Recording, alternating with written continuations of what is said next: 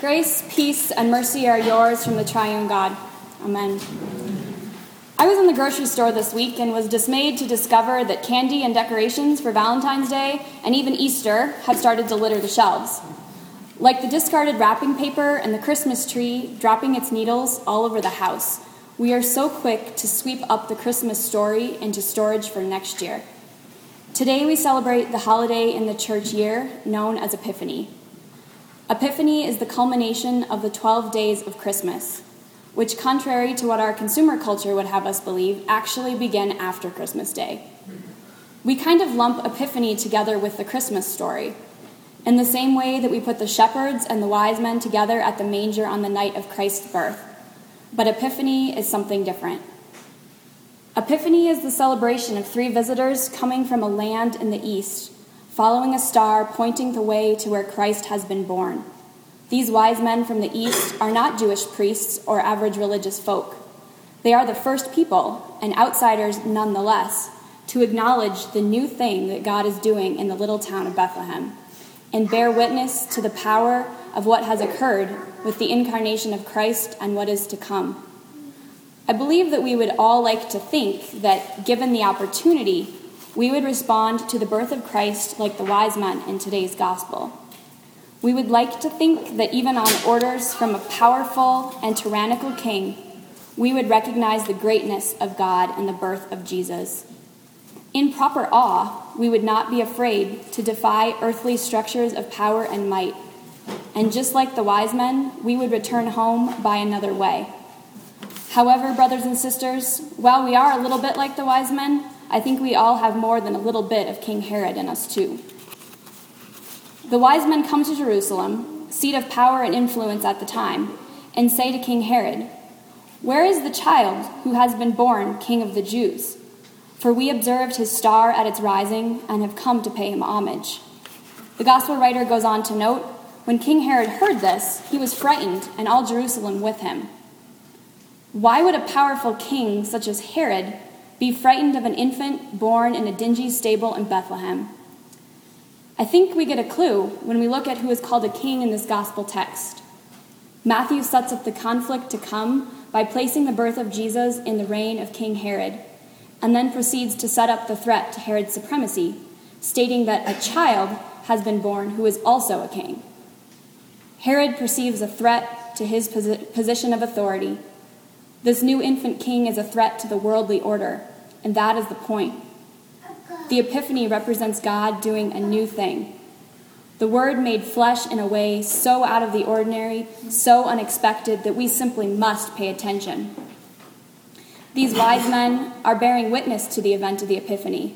They bring gifts, and not for an earthly king bloated with his own authority, but rather these men are compelled on a journey to pay homage to an infant born in a shed, to an unwed teenage mother with an earthly father who was a laborer, and a heavenly Father who was bound and determined to break through the walls we've constructed around our hearts and in our world.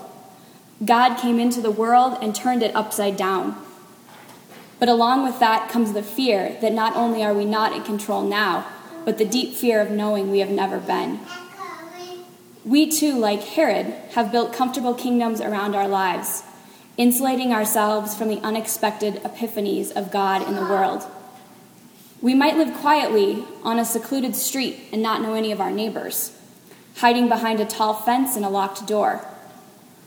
We might refuse to make eye contact with the man or woman standing on the corner of Colfax with a cardboard sign, for fear they ask us yet again for spare change. We might even do this in this church community of house, feeling so comfortable here that we believe that God cannot possibly work anywhere else. We tend to think that we know best what we need in our own kingdoms, and that generally comes down to what we want at any given point in time. I'm leaving tomorrow for St. Paul, Minnesota. I'm one of the Rocky Mountain Synod's candidates for ordination, and a part of my education requires I take some classes at a Lutheran school. I have gotten really comfortable in Colorado in the last 7.5 years I've lived here.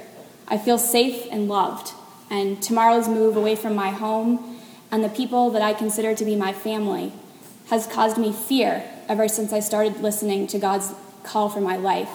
to use me in the ministry of word and sacrament.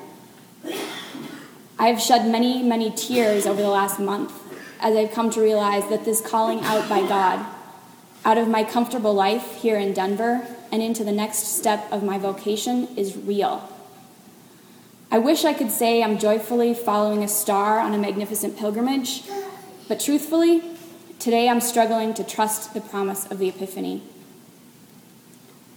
The promise that God has come into the world in an unexpected way and is already transforming the kingdoms I have built and is using me for something beyond myself. I find myself wanting to adopt a posture of defensiveness and a desire to control the situation because I am afraid, just like Herod in today's gospel, just like all of us when we are in fear. My world is changing, I feel out of control, and there's not a damn thing I can do about it. We all want to control our destinies like Herod tried to do, yet it can be difficult to admit this. And we far too often attempt to make it look otherwise because it's really scary to admit we're not in control.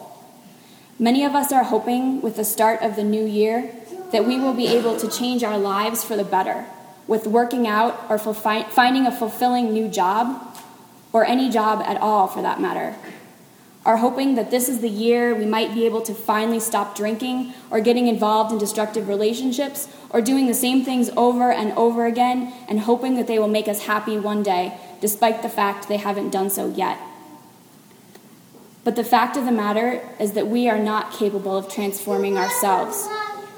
God alone has the ability to break into our lives and transform us, and that is exactly what happened with the birth of Jesus Christ in the world.